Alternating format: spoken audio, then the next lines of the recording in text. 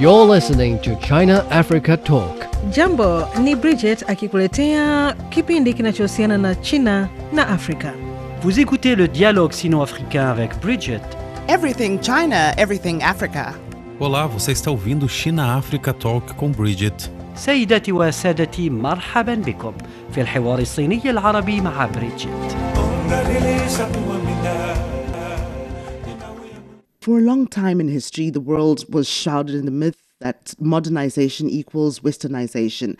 Now the emergence of Chinese modernization dispels it, making modernization no longer a single choice question, but a simple choice one. And among a series of concepts and initiatives that China promotes in both state governance and global interactions, the Chinese path to modernization is the most popular keyword that people would like to know more about. So what is Chinese modernization and what can it offer Africa and the rest of the world?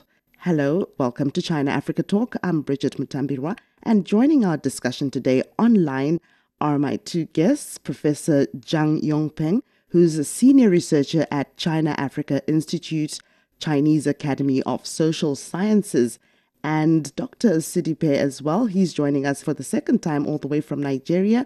He's a senior researcher in comparative education, TVET, history and policy of education at Zhejiang Normal University.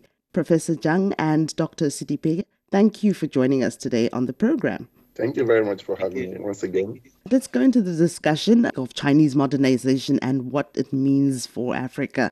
Professor Zhang, do you mind explaining to us what exactly Chinese modernization is and the traditional wisdom that pins this idea? Thank you so much. To summarize this concept, first of all, the Chinese modernization is a modernization with the huge population with 1.4 billion Chinese people. Right. So it's a very, very large-scale modernization and occupying 1/5 of the world total population. And secondly, the Chinese modernization is that in which all people achieved common prosperity with China, because China is adopting a socialist system. So under such system, people should be living good life. And so this is I think the basic feature. And if we say the third, that is the modernization in which material and spiritual civilization should be obtained, and the harmonious coexistence. And, for example, follow the path of peaceful and development. And I think for the world, for the development of other countries, especially the developing countries, the most meaningful or significant feature should be the peaceful and the path of peaceful development. Right. You know that the Western modernization is not only obtained through the bloody crimes or the killings or colonizations, right? But China did not do that, right? And the Chinese modernization is furthermore, we should say, rooted in the Chinese common people, right? Inherits the Chinese civilization, and especially the harmonious and the disciplines and help each other and peaceful coexistence. All of these characteristics should be included in the concept of the Chinese modernization. Okay, just now you mentioned the differences between Chinese modernization versus Western modernization. Perhaps could you maybe go into detail? What are the differences between Chinese and Western modernization? And first of all, if in detail or in depth or insights into the Chinese modernization, that is to say, China should try to independently choose its own development path. Especially such a kind of development path should reflect exactly or accurately its own national characteristics according to its national situation. And every people and the common people should should be motivated to joining such a process of modernization and to try give them opportunities to innovate, right? And to create their businesses and to make money, to make them try as much as possible to give them opportunities to become rich, have enough money to support their living. But on the other hand, you mentioned that is that a China's rise or development should be naturally a competition for the U.S. I don't think it's a Chinese way of thinking. Okay. Right? Because based on the Chinese tradition, Chinese ancient culture and philosophy, Chinese people has never think of that, right? That China's its own development, right, must compete the others. For China, traditionally, within its bones, the Chinese people, we have never thought of such ideas. So it's ridiculous, right, for the Chinese people to think that way. Okay, all right. Let's hear from Mr. Osidipe. Mr. Osidipe, you're a Nigerian, you're based in Africa. I'd like to know what your understanding of this concept of Chinese modernization is. Okay, thank you very much, Bridget. Just in line with what Professor Zhang has said, I believe also that Chinese modernization is not just only about China. It's a concept that speaks encouragement, really. The word is encouragement to developing countries all over the world. Okay. And what does it mean? What do I mean by encouragement? It means that it shows the developing countries of the world that development is possible, is achievable. So with Chinese modernization, developing countries of the world who have been kept at the periphery of global development can now have a stronger motivation to, to aspire towards development. They can do it even without, trying to be someone else. So the Chinese modernization that we have is the one that has Chinese characteristics. And this is what developing countries must take note of, and they must take into consideration when we talk about Chinese modernization. It's totally a departure from the traditional modernization that we've got to know, that is the Western modernization process, which actually imposing a development model or imposing a system on other countries for them to follow, not minding the existing realities in those areas. So the Chinese modernization gives us a better view of how nations can achieve development within their own environment, using existing realities in their environment to achieve development at their own pace without totally or completely following a model that works somewhere else. So with what China has done over the years, especially in the last few decades, moving, a large number of people away from poverty into prosperity. Before now, it was thought to be impossible. Even the World Bank had to acknowledge this, and China has become a global example for all countries aspiring towards development. So how did China do such a thing within the time that everybody believed it's not possible? That is what we can see as the Chinese characteristics of modernization. So modernization, according as a concept, the way I see it, just that China uses its own existing realities to achieve its own development goals within its own limits. Deep Dive, a podcast of CGTN Radio. We go beyond headlines with reporters from around the world. Search for Deep Dive on Apple Podcasts, Spotify, Google Podcasts, or wherever you listen. Take a deep dive into the news every week. Hear our conversations.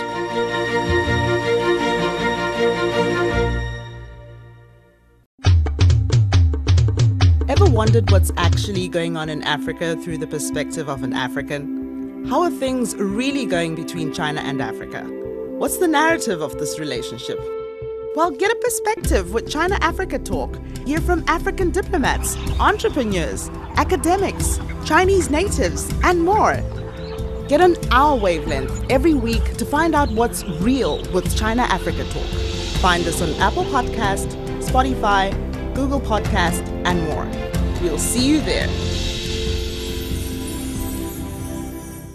Dr. Osidipe. Can the African society and governments fit in here and perhaps emulate from this concept? Or is it just a case of African solutions for African problems? How does it look like on the African side? Not saying that Africa should copy and paste, but is there something that the African society can emulate? Is there a place for it? Yes. First and foremost, we can say, yes, African solutions for African problems. Yes, this is what we should look towards to as Africans talking about development. It is important to note that no system or process is so perfect for it to be, totally emulated by one country or the other.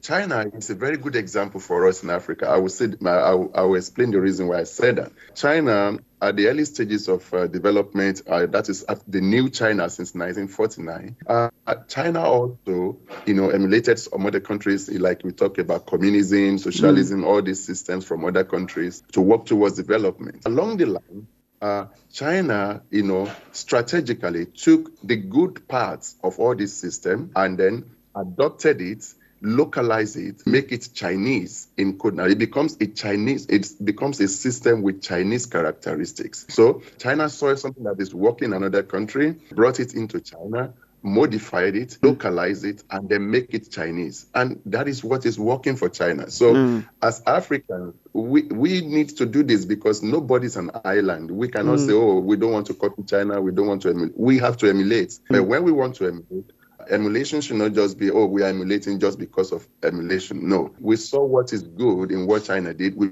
pick the good part. We see the mistake China make. We now look at the mistake. How do we avoid this mistake? So these are the ways we can actually, copy or emulate what China has done and then bring it into solving our own problems. Because African solutions will require African problems will require African solutions. Yeah, but African problems also need to learn lessons from other countries. So we need to look at how did China, for example, solve the problem of poverty. Before China became the world, a global economy like it is now, the second largest economy. Before it gets to this level, China was considered very poor, was considered, in a chaotic state. There were wars locally. There are so many things, just like Africa is going through now. After some period of time of emulating and practicing and localizing, China has become the example for most countries of the world. That is what African countries can learn from China, and they also bring into Africa. Most of African countries today, we have emulated the Western system. It's not working for us. Western system, the economy, the political system, all of these things are not working. But Bridget, one thing is that, look, when we want to emulate the system, this is not even the problem. Okay. The major lesson for African countries is that development is not about the system of government, system of economy that we want to emulate. It is about the people in government. Right. It's about the people. So no matter the system of government a nation adopts, if the people in government do not focus on the common good, commonwealth, and prosperity of the people, then poverty will be prevalent and development will not be achieved. That's my view. It's possible in Africa, but pick something that we can work with our own characteristics. Yes. Professor Zhang. Yes. Professor Osidipe just shared some interesting points there. Moving on to a global scale, when we look at the global recovery, it's facing headwinds. How will this concept of Chinese modernization impact? Okay. My guest, he talked about the African way of modernization and especially that African development should be accessible. And also China's modernization and China's development model should be some kind of offer some credible experience to the African countries and for them to borrow maybe. And very importantly, he talked about Africa should not copy completely the Chinese way. This is very important. And I think for Africa, it has, or African countries should have their own independent way of development. Right. They should try to find out a way or some path, the mostly suitable for their national situation, for their level of development, right? for their structure of population, structure of the economy. And we know that up to now, this process to some extent has been undercut or undermined by some kind of negative factors. I think African countries must obtain their own rights to fix their own development strategies, including especially the 2063 agenda of the African Union. So that's very, very crucially important. For China, if you say that China is an example, that's the difference. China is just or exactly, right, did not hear anything from the World Bank or IMF. China does everything or fishes decide anything, right? Especially the Chinese leaders, the Communist Party of China, just according to China's demanding, China's situations, the people's needs and the need of people's living or lives. That's a way. In one word, we should say independence is crucially important, right? So I think the long way ahead Africa, right, should be try to obtain complete independence, right? Okay. Dr. Osidipe, when you were explaining what this concept means for Africa, what things about the Chinese path to modernization stand out for you?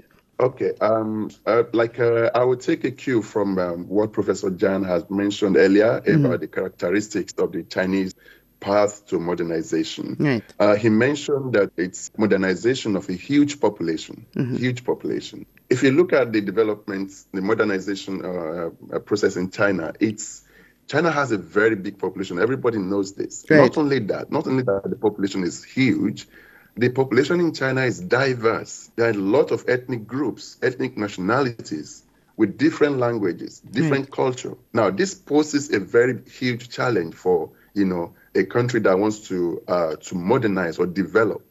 Now, when we look at how China was able to, to carry out modernization of a huge population, it speaks a lot to us in Africa that we can achieve this if we follow the path that China followed. The very beginning of China's modernization was not that smooth. It wasn't as if China started from a very smooth position. No, China started from a very difficult position. But with dedicated leadership and dedicated, laws, policies, and every other thing that is worked upon together, this was achieved. So the modernization of a huge population is one of the things that I believe that really stands out. Second one is that of the common prosperity. Okay. It amazed me, because I was there. I was in China for a while, and I saw how development took place within like a 10-year period. Things were changing every year. Sure. If you travel out of China today, if you come back in about 2 or 3 months, you will see different things happening. How is it happening? Because China is constantly working on moving the people forward from poverty into prosperity. We saw it happen just before 2020, before COVID-19 started. China was able to achieve the zero poverty level targets it has for the country. Now, this moving of people from poverty into prosperity is a huge contribution to global development, not just for China, but for the whole global community. So this stands out in China's modernization. We can see those things. We can touch them. There are things that we can see. They are verifiable.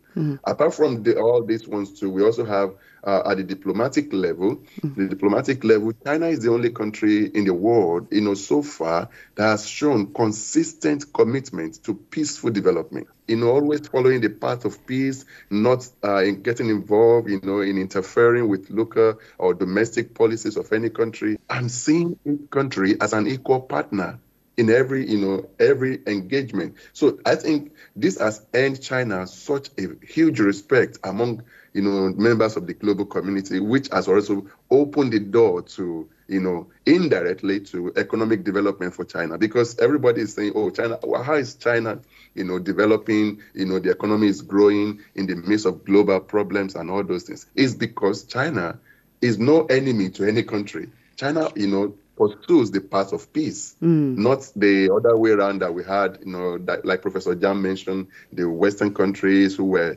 once like colonial, governments in most countries of the world, oppressing them, and, stealing and all. That is not development. That is not modernization.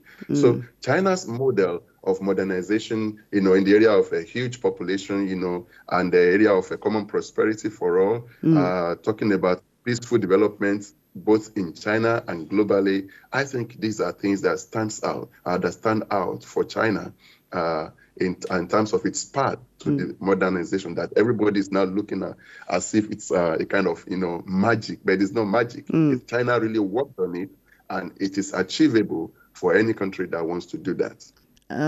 Professor Osidipe, just to wind off from this whole discussion, from this whole concept of Chinese modernization, are there any lessons perhaps for developing countries from your opinion? Well, yes, for developing countries, I think a lot of lessons, just like I mentioned earlier, that China itself has become a kind of a role model now for most of the developing countries of the global South who are aspiring to have a place in the global development ladder. Okay. Now, most countries now look up to China's, experience, how China was able to, achieve this victory over poverty, because the most significant contribution China has made to world development is in the area of poverty eradication. If a country is able to, overcome poverty and lift the populace to the level of prosperity, there are a lot of issues, a lot of problems that we are facing now, especially in the global South, will not be there. We're talking about, crime, security issues, and all manner of things happening in the global South. These will not be there if we have prosperity for us. So, and that's why I mentioned earlier that it is not about the system of government. It's not about system of government, but the people in government. So I would like to say that developing countries need to emulate the Chinese leadership style. Okay. The leadership style, not the system now, but the leadership style.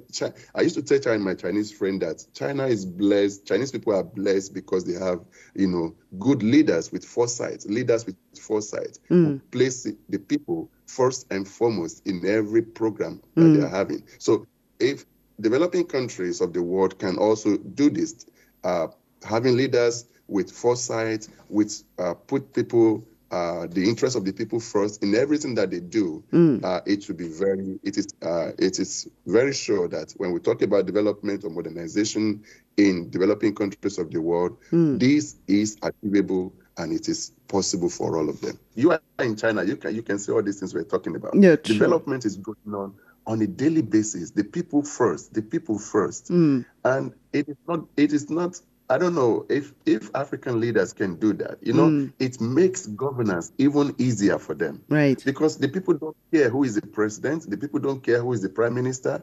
All they care about is, what to eat, where to live. Right. My business is going on fine. So if the people are well taken care of, everybody will be fine. And this is what the Chinese leaders have done, and really a huge contribution, not only to China, but to the global community. Because, for example, if China has not done what they have done, the leaders have not done that, can you imagine China having local problem like, internally displaced people? Can you imagine China having security crisis? China has contributed has made huge contribution to global peace and development, and this is worthy of emulation to any country that is really serious about getting itself on the global development ladder. Thank you so much, Professor Osidipe and Professor Zhang. Thank you for your input. Thank you for unraveling what Chinese modernization is and what it actually means for Africa and the rest of the world. Unfortunately, that's all we have on the program. I hope to have you again both in another episode of China-Africa Talk. Thanks for listening. If you enjoyed this episode and you'd like to help support the podcast, please share it with others. Post it on social media or leave a rating and review. Thanks again. See you next time.